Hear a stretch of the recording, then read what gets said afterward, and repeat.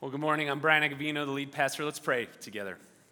Awesome God, what we know not this morning, please teach us. What we have not, please give us. And what we are not, please make us. In Jesus' name we pray. Amen. Imagine, if you would, back into the 300s. So that's a long time ago. Imagine back living in the 300s. Rome was basically in charge of everything, the Roman Empire, and it was starting to become a mess. If it already wasn't a mess, it was starting to become a mess, and they were trying to figure out how to run things and do things, and Rome had different leaders, and at this point, one of the leaders was Emperor Julian. And Emperor Julian, his mindset was, if we can just restore some of the pagan religions to what they were like, that will make Rome glorious again.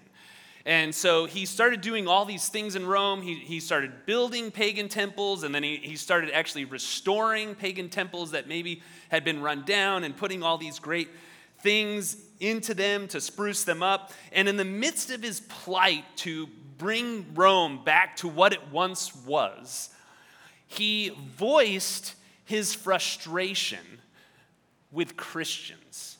And he had this letter that he wrote, I think to a friend, but it's a real letter that you can read. And he expressed his frustration at his seeming inability to stop the growth of Christianity in the world. And he has this famous quote that revealed something telling about the early church, and I wanted to read it to you. He wrote this. He's speaking sarcastically and negatively about Christians. So listen to what he says. He says, "Nothing has contributed to the progress of the superstition of these Christians as their charity or kindness to strangers." And then he says, "The impious Galileans," so Christians, he's derogatory towards Christians here. He's saying, "The Christians provide not only for their own poor, but for ours as well. What is wrong with these people?" And you can see just this intense frustration amongst them. He's like, how are we going to be more like Christians? And actually in the letter he talks about maybe we should start hospitals like they're doing. It's a super interesting read. All that to say, let's acknowledge this morning that one of the reasons for the explosion of the Christian church after Jesus rose from the dead through the power of the Spirit in one of the darkest empires ever to exist in the history of humankind, had a defining aspect that even the leaders of the Roman world noticed, and it was this: they were kind. I think many of you would agree with me that our world seems to be becoming more and more hostile and mean. Let's just call it for what it is.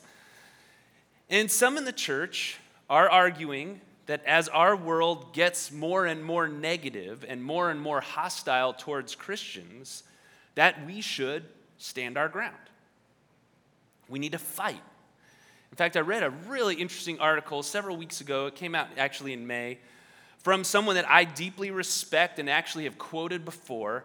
And he was drawing this idea, this concept that basically in the 80s, 90s, and early 2000s, the world was somewhat a neutral world, and now it's transitioned to more of a negative world. And because of that, if Christians are going to be heard, they need to get louder. And this was the premise of his article.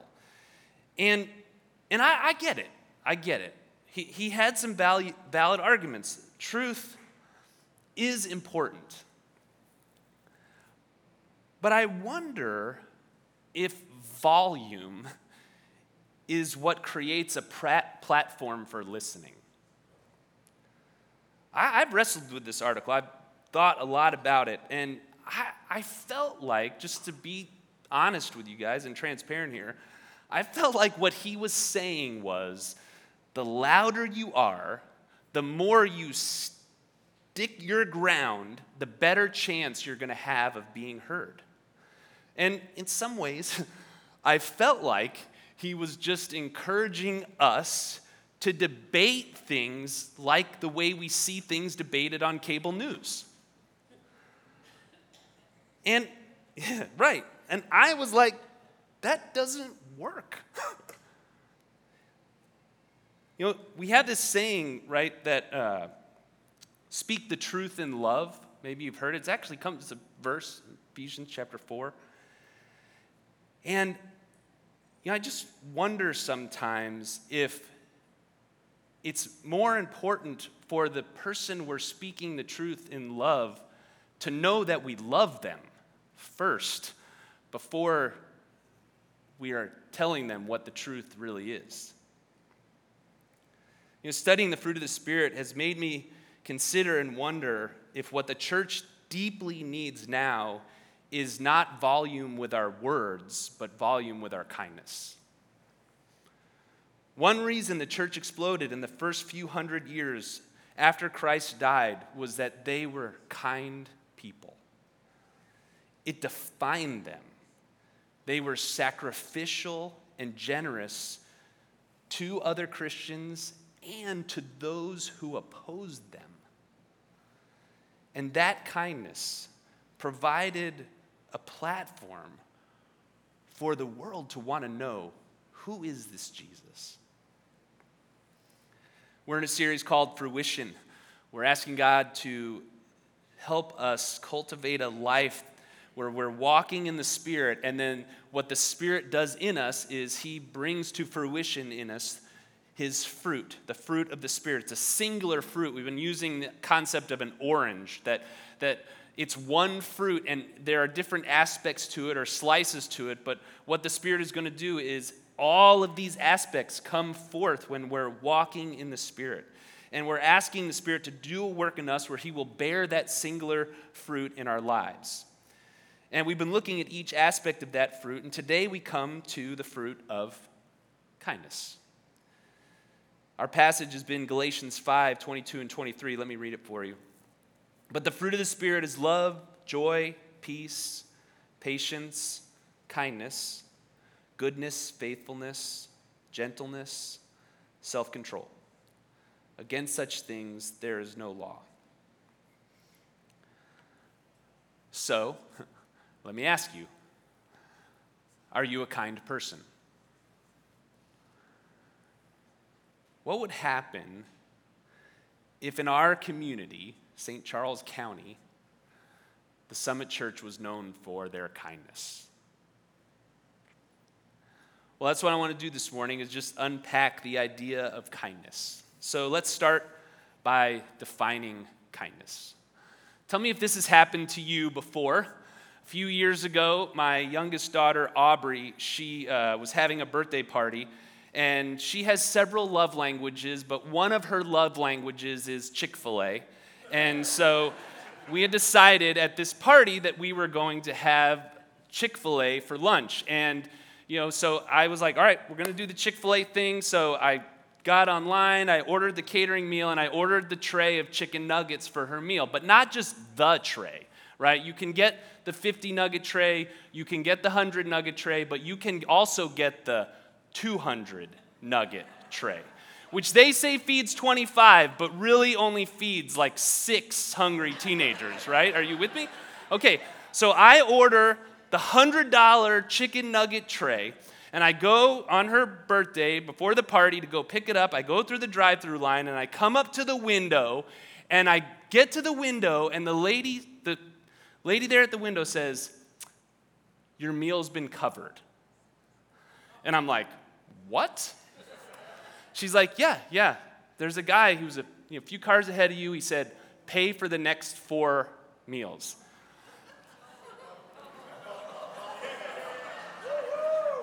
Yeah. I'm like, it's 100. Let's get in the car with this guy just for a second, right? And he's thinking, I'm going to buy the next 4 meals, right? There's probably 3 teenagers lined up behind me, and they got the Chick-fil-A Deluxe and an 8-piece nugget, and they got maybe a Frosty smoothie. But no, Brian Agovino happened to pull up in line behind him, the 4th car, and what did he get? He got $100 worth of chicken nuggets.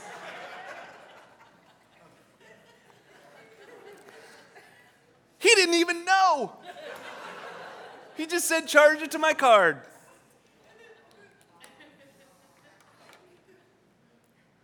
I drove away happy.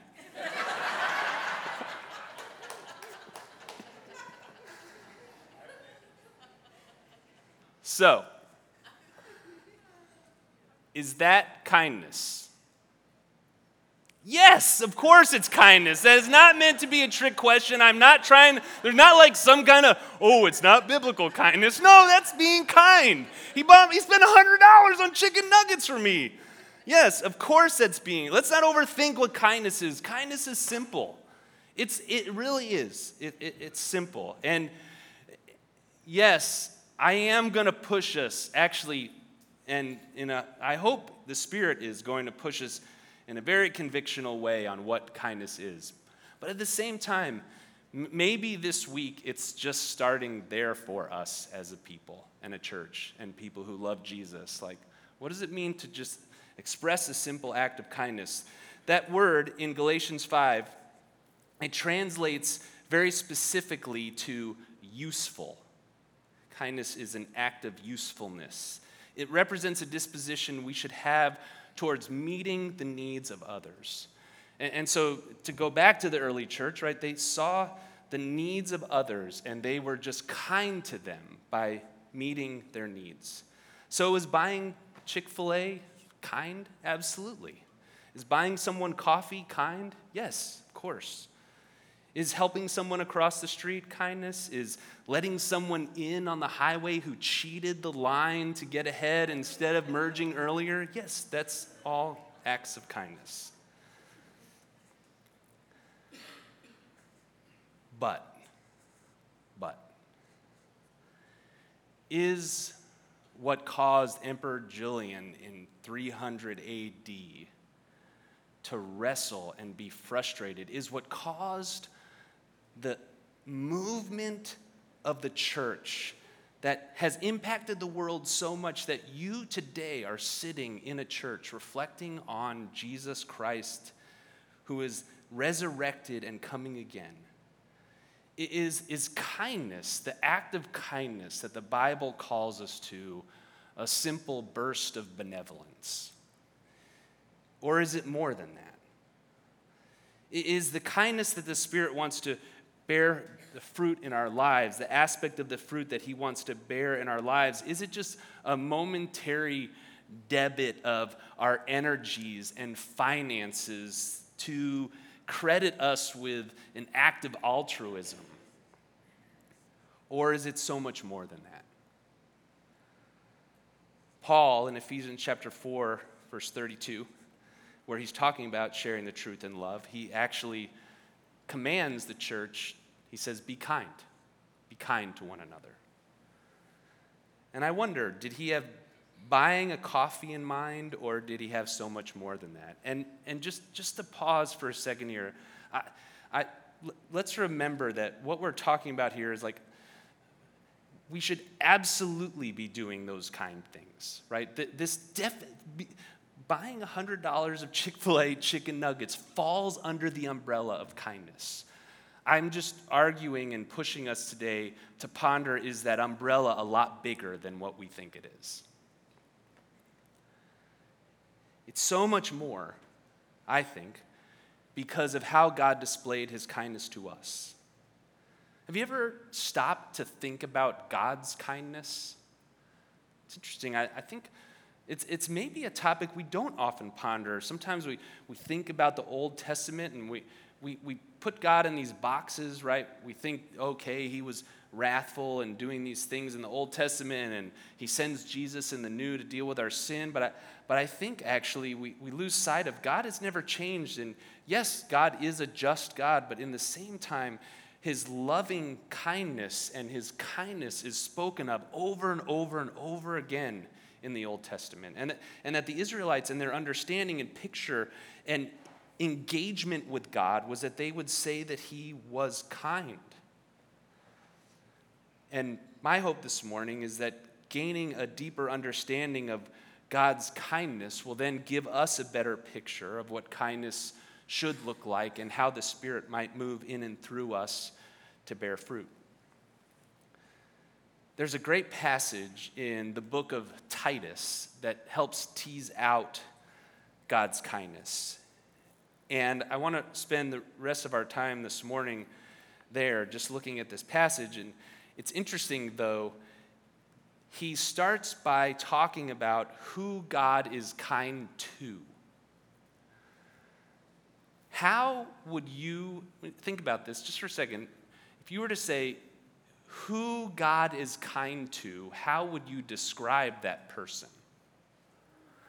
And here's the thing I am going to trick you a little bit is think about who are you kind to? Who are you kind to? Well, Titus chapter 3, verse 3, it says this describes the people who God was kind to. For we ourselves were once foolish, disobedient, led astray, slaves to various passions and pleasures, passing our days in malice and envy, hated by others and hating one another. That's who God's kind to.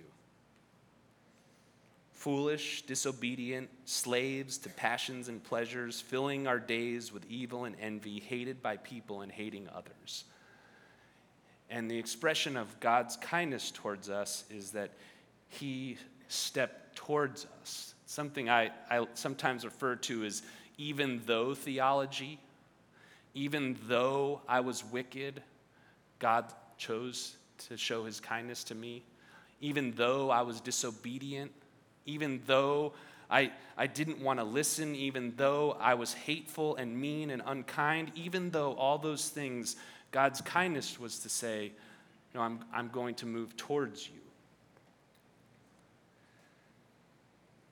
Titus says, even though we were the definition of unkind and mean, God was kind towards us. And now that kindness is what the Spirit wants to display in you and me. So let's maybe redefine kindness this morning, or broaden the umbrella of kindness. Well, let me read for you how now Titus describes the kindness of God. In verse 4, chapter 3, he says, but when the goodness and loving kindness of God our Savior appeared, he saved us, not because of works we had done, not because of works done by us in righteousness, but according to his own mercy, by the washing of regeneration and renewal of the Holy Spirit, whom he poured out on us richly through Jesus Christ our Savior, so that, being justified by his grace, we might become heirs according to the hope of eternal life. There's a lot of things we could pull out about God's kindness in here. And what we're going to do is look at God's kindness. And in the midst of that, as we gaze at the kindness of God, reflect on and think about how that very kindness is what the Spirit wants to bear the fruit of in our lives. And so I want to pull out three distinctives that I see in this passage. And the first comes from verse 5. He saved us. So God, his kindness is expressed by saving us, not because of works done by us in righteousness. And so what we see here is that God, when he looks at people, when he looks at his creation, the Imago Dei, he sees people with immeasurable value versus measurable value. Immeasurable value, so that there's value that can't be measured, versus measurable value. So let me reflect on this for a second. I'm in the people business, and I feel like I'm pretty good. I'm not the best, but I am pretty good when I walk into a room of assessing the room. Some of you are like me in this. You walk into a room with people maybe you don't know, or maybe it's a lot of people in there, and you're able to look around, and what do? We measure people, right? You guys nod a little, just give me the, okay, yes. Thank you for the 3 people over here that do that, right? We walk into the room, and we make these quick assessments on people. I mean, in some, it's kind of a human thing, and we know who's in the room, and some of that actually can be a God thing, I would argue, but because in order for safety and things like that, at the same time, I think sometimes what happens then is we then will take that and use it in a negative way and assess who we're going to be kind to and who we're not going to be kind to. Who's worthy of kindness and who's not worthy of kindness.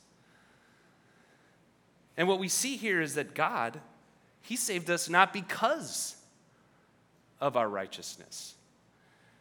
That he looks at us and when he starts to measure us, you know what is measurable? It's not very measurable.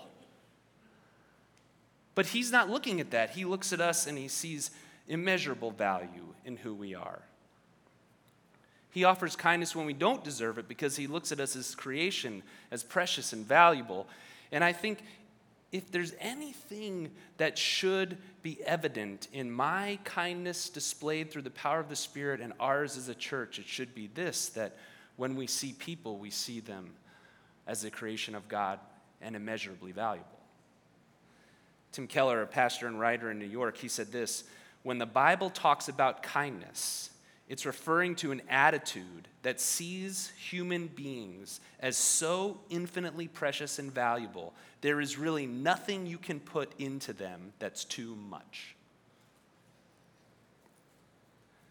That the first aspect of being kind people is to see people the way God saw us, and then to see people the way God sees them, of immeasurable value. And what that means is that we'll express kindness to them the same way that God expressed kindness to us, is that there's nothing that we can do that is too kind.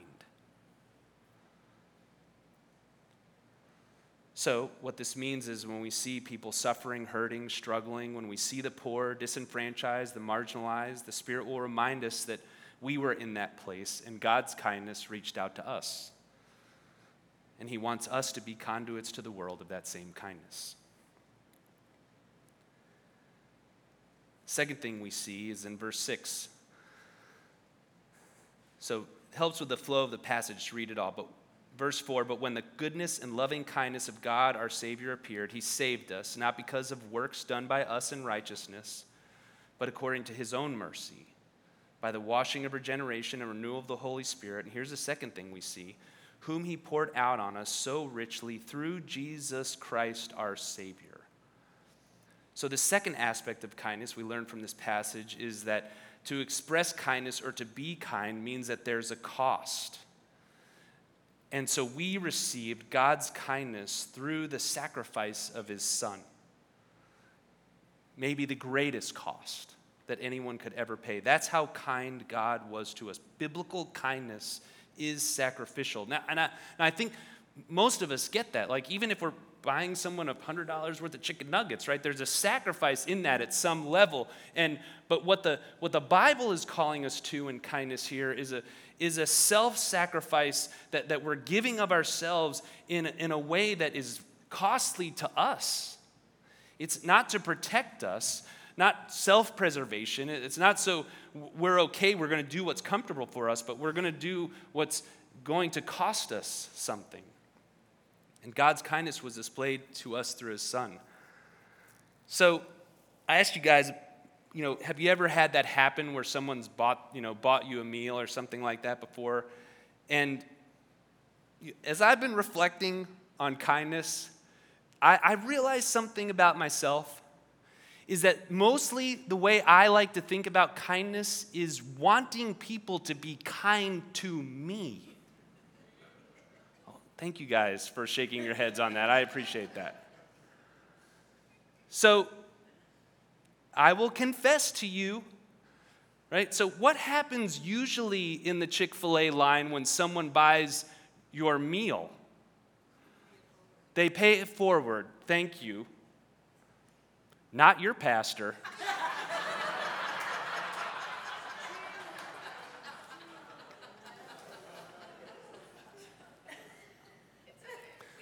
Still love me. Thank you. I appreciate that. Well, because I like people being kind to me, right? It's easy to be like, man, that was kind. Thank you. And we start to feel like we're deserving of kindness. I mean, so can I challenge you with me this week to watch for when you have an opportunity for kindness, and when you try to talk yourself out of it because we want to preserve and not sacrifice? There's a great story that Jesus tells. We call it the parable of the Good Samaritan. And it really reflects this, that God, he, in his kindness, went to the greatest extent possible to help us who could offer nothing in return. Even more than that, who were his enemies.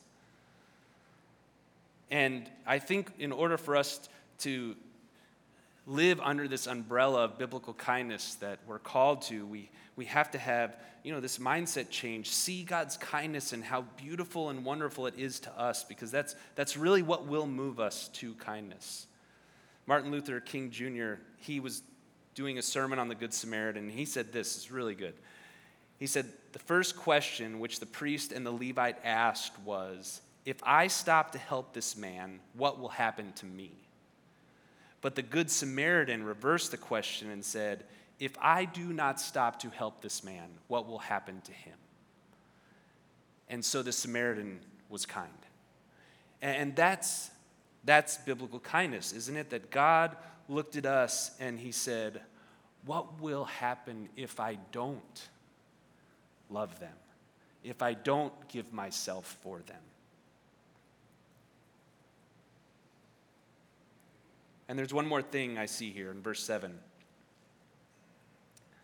So that, being justified by his grace, we might become heirs according to the hope of eternal life. The third aspect of kindness we learn from this passage is not that God sees us with immeasurable value, and not that he was self-sacrificing, but that self-sacrifice was generous beyond compare. That it's almost generous, the word is almost too small to describe what God had done. And his generosity was so giving to us that he didn't just give us something, he actually made us an heir.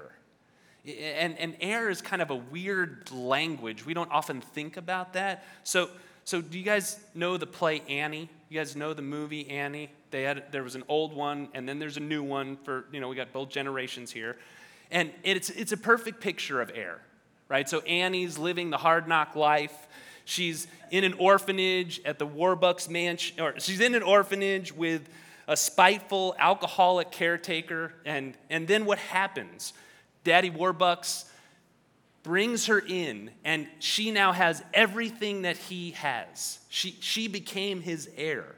She goes from no possessions to a fortune that's beyond what she can count. And the hard knock life is overcome by the brightness of a sunny tomorrow, right? I like that line. Now, it's a little bit funny, but seen from a Christian perspective, Annie pictures what being a co-heir with Christ means. That you and I were the one who was robbed on the side of the road in the story of the Good Samaritan, that we had nothing. And that we were evil, and we were unkind, and we were mean, and there were all these things about us. And what God does is through the self-sacrifices of his son, he now takes us and he says, I'm going to bring you, and I'm going to give you an inheritance and a place. I'm going to call you my son and my daughter. I'm going to bring you into my presence and give you so much beyond that. If you just spent a few moments even considering it, even years considering it, even hundreds of years considering it, you could never even imagine how glorious it is what I want to do and bless you with. And so we see God's kindness is exceptionally generous versus selfish. C.S. Lewis, he's pondering God's kindness and how generous Christians ought to be. And he said this, I do not believe one can settle how much we ought to give. I'm afraid the only safe rule is to give more than we can spare. If our expenditure on comforts, luxuries, amusements, etc., is up to the standard common among those with the same income as ours, we are probably giving away too little. If our charities do not at all pinch or hamper us, or I should say they are too small. There ought to be things we should like to do and cannot do because our charitable expenditure excludes them. That's what the kindness of God looked like towards us. That God saw us in immeasurable value, gave of himself, this self-sacrifice, the Father, Son, and Holy Spirit, giving of themselves so that we might become and were then generously given this position of being an heir. And God says, reflect on my kindness. But don't just reflect on it. Experience it. Taste it. That's what God's kindness looks towards like us, this is how he views you, and this is what he's done for you, and this is what he's given you. And may our hearts not just think that's neat, but may our hearts be moved by that. Because the Spirit wants to bear the fruit of that kindness in us. So let me ask you again, are you kind? Are you kind? Let's remember that the kindness that God wants to lead us to is the kindness of response. You know, it's easy to spend time talking about how we should be more kind and feel guilty and shamed into kindness. And God's posture is not to do that, but rather God's posture is to help us taste of true kindness and then be a conduit of that kindness to others. You know, on YouTube, there's all these great videos about kindness. They're probably all fake, but you know, they still make me cry. Because kindness, it moves us. I mean, some guy spent $100 on me at Chick-fil-A, and I'm driving away like moved by that. Here I am 6 years later telling you the story about a guy who spent $100 on me. Church, might we this morning be so moved by the kindness of God towards us, recognizing that even though we were unkind and unworthy and mean and his enemies and hateful, he went to the greatest extent to show me and to show you his kindness by seeing our value, sacrificing of himself, and giving generously so that we could not calculate how much we had been given. And might we, being moved by our Father, cultivate a heart that would walk in the Spirit and display a taste of that kindness that each of us had experienced to each other and to the world. Let's pray. Almighty God, thank you for your kindness to us.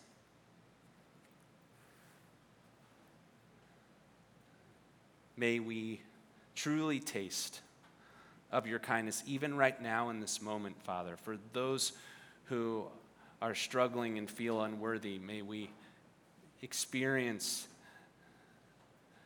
the reality that you came towards us. For those of us who are feeling shamed about not being more kind, remind us that you didn't save us because of our righteous deeds. Father, for our world, may in this tiny corner of our world, in O'Fallon and St. Peter's and St. Charles and Wentzville and Lake St. Louis and New Melly, as we scatter today, might we, your people, be a conduit of the kindness that we've experienced from you to others. I pray that in Jesus' name.